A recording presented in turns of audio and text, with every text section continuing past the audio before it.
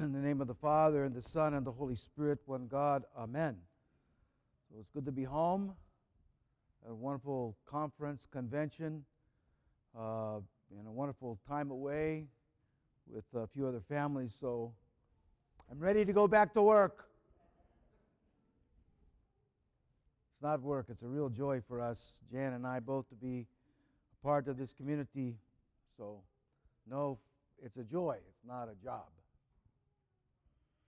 Today we celebrate the Feast of the Transfiguration. A beautiful theme about sanctification and being transfigured ourselves. How does that kind of fit into our work? There's many symbols in the account that I think they're important to point out as a point of introduction. First is they go up to Mount Tabor. I'll tell you a story about Mount Tabor, by the way. Jan and I went to Mount Tabor, and we were on our way up to the mountain, and had a guide, and the guide said, "You can't get in, it's too late. You can't get in, it's too late." So there's big, giant doors on the monastery, and we're banging on the doors, Deacon Howard and I. Open the doors, nothing. So my lovely wife sneaks around the back. And a nun comes out and says, No, you can't come in, you can't come in. And she says, "My husband's a priest." "Orthodox priest?" "Yes, come on in." The doors open wide, and we come in, have this beautiful tour. We got a little oil from the monastery. It was a beautiful moment because there was no one there. We could pray and stand on the mountain, stand on the rock where Christ was transfigured. Beautiful moment for us. So the mountain, we climb the mountain, so we go high up to see the light of God, right? So there's an effort made. We make an effort. It just doesn't happen. Sometimes it happens because we make an effort. Sometimes it happens because there's something in our life that moves us in that direction. Sometimes we're walking along a nice little path, and in life a mountain shows up, right? We don't mean to climb it. It just happens. That's the time that light of God can come. We see this beautiful vision of Elijah and Moses side by side on both sides of Christ, witnessing that the law and the prophets proclaim Christ to be the Savior, to be the Messiah, to be the Son of God. And then the light itself, it's so bright that Peter, James, and John have to duck down and turn their heads away from that light because it is so bright. This light is the light of Christ, the light of God, the uncreated light. This wasn't created light. It was light beyond that light, an uncreated light. And we'll get into that because we have access to that light. And Peter, James, and John, their posture when they saw Christ transfigured, what was it? Was it prideful? It was humble, right? It humbled them. That's the place, that's the beginning of all spiritual life, is humility. So, and then the voice of the Father comes. "This is my beloved Son, in whom I am well pleased." The second time this has been heard. The first at the baptism, and now at the transfiguration. So this proclamation of Christ being the Son of God, the Savior of the world. And this was to give confidence to the apostles that Christ was the King and Savior, and that his death on the cross was a voluntary death, and that it would be followed by his resurrection, because this light could not be extinguished. They knew that. So for us today, what is the reality that we see in this for ourselves? What happens to you at baptism is the most critical and important thing to know. What happens at baptism? St. Paul tells us in Galatians what happens at baptism. Those who are baptized into Christ have put on Christ. Put him on. On. We are united to God in baptism. In that baptismal font, we are united to the glorified humanity of Christ. And so we have access to what? The light. You have access to the light of God. You're united to Him, and He has the light, and you have access to the light. How come you're not glowing? I'm looking around for the glowers. You know why? Some people do that, though. Some people have actually shown this. But for us, I think, on a practical way, what then is our effort in this life? It becomes quite simple, I think. The effort in our life as Christians is to draw near to God and dwell with Him. Dwell in the light. Dwell with God in the light. And then we can have access to the light. And that light can shine through us. We can become more and more like Christ. So why doesn't it happen? Distractions.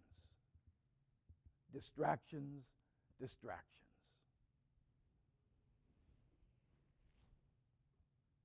We have to know, especially in this modern age, we have to know everything, right? About everyone else, about all our friends. We have to know. We have to fix.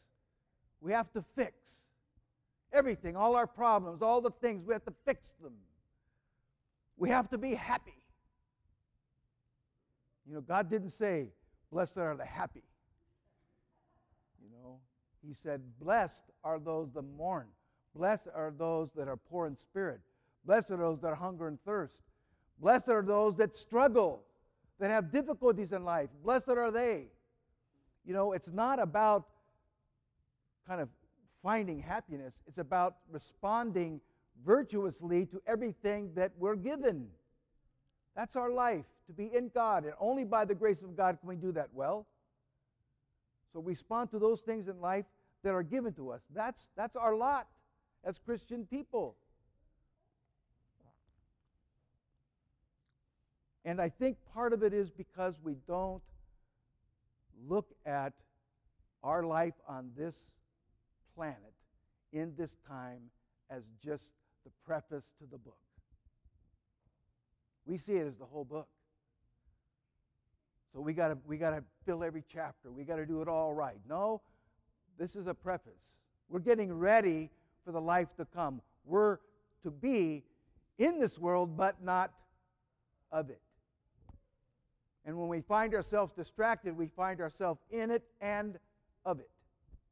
We have to understand that we have to look beyond this life and understand that we're headed for a better life, the perfect life, a life with each other, a life with the saints, a life with God.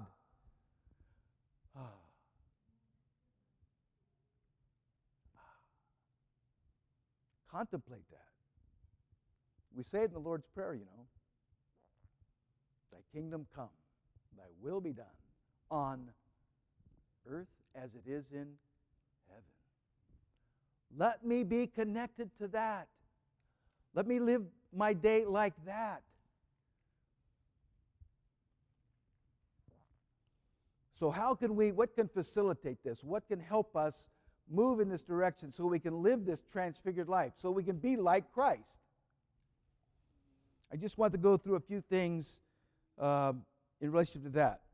First is not to judge others.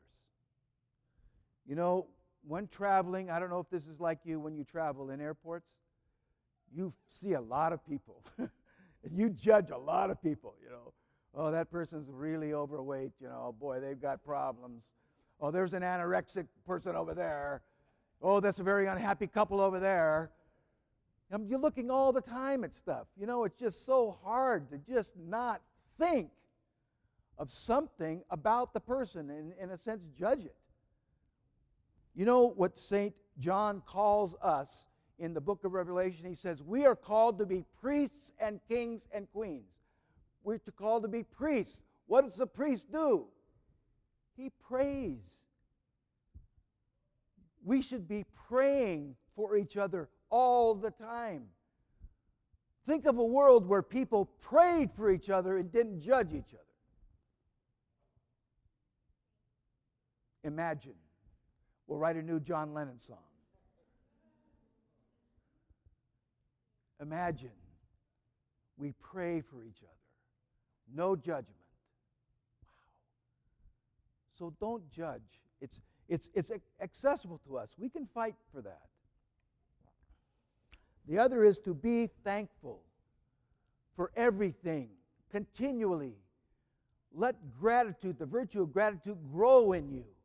You know, when I was at the monastery of St. John in Essex, Father Zachariah, one of the spiritual fathers there, I had a moment with him, and I shared with him all the things I had been struggling with. And it's very interesting because I had a list of like 5 or 6 things. I thought I would kind of get an answer to each of them. Well, do this for that, do this for this, do this for this. He said, Father Nicholas, you need to be more thankful. I said, what? I thought you were going to fix all my problems. No, that was the fix. Be thankful. Be grateful in all things. He said, we could never thank God enough. We can't do it. So be more thankful. Just allow that to be. Don't judge people. Be more thankful. And this transfigured life starts to grow up into us. Because we can look at all our life's troubles and be despairing and anxious. Or we can be grateful. The other is, to share this a little bit, don't shy away from a broken heart. You know, life, as we know, breaks our heart sometimes. Breaks our heart. Don't shy away from that moment. Because God knows a broken heart. He says, a broken and a contrite heart, these I will not despise. He comes to that heart. He gives grace to that heart. He gives His presence to that heart. Don't run away from it. Step into it. It's very interesting, you know, that the prayer, the way we are encouraged to pray, is to pray with our mind where? Where's the mind supposed to go? Into the heart. When the mind and the heart are united, that's like pure prayer. That's perfect prayer. Sometimes our mind's over here, right? It never gets into the heart. You know where your mind is when you have a broken heart? It's in your heart. It can't go away from there. This is the perfect time to pray. Where's your mind? In your heart. It's the perfect time. It's where God is. He's in that moment with you. So don't shy away from these moments. We hear in the Liturgy of the Faithful these very beautiful words. A broken and a contrite heart. That's not it. I just saw my grandson walk across the... kind of cut me. These words. Take, eat. This is my body broken for you. This is the blood of the new covenant shed for you and many.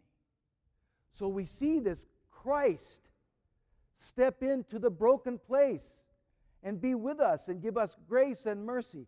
So we have to step into that place with Him and be with Him in it. So don't shy away from those moments in your life. And finally, I just want to encourage you. Be patient with yourselves. Sometimes we want to climb the mountain too fast.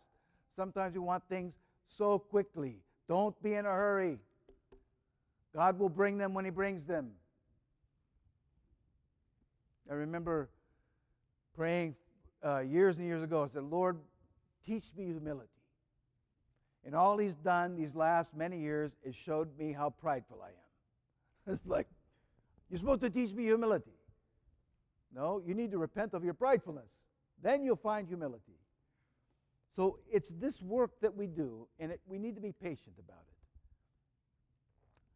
Trust God. Let God transform you. Don't try to transform yourself.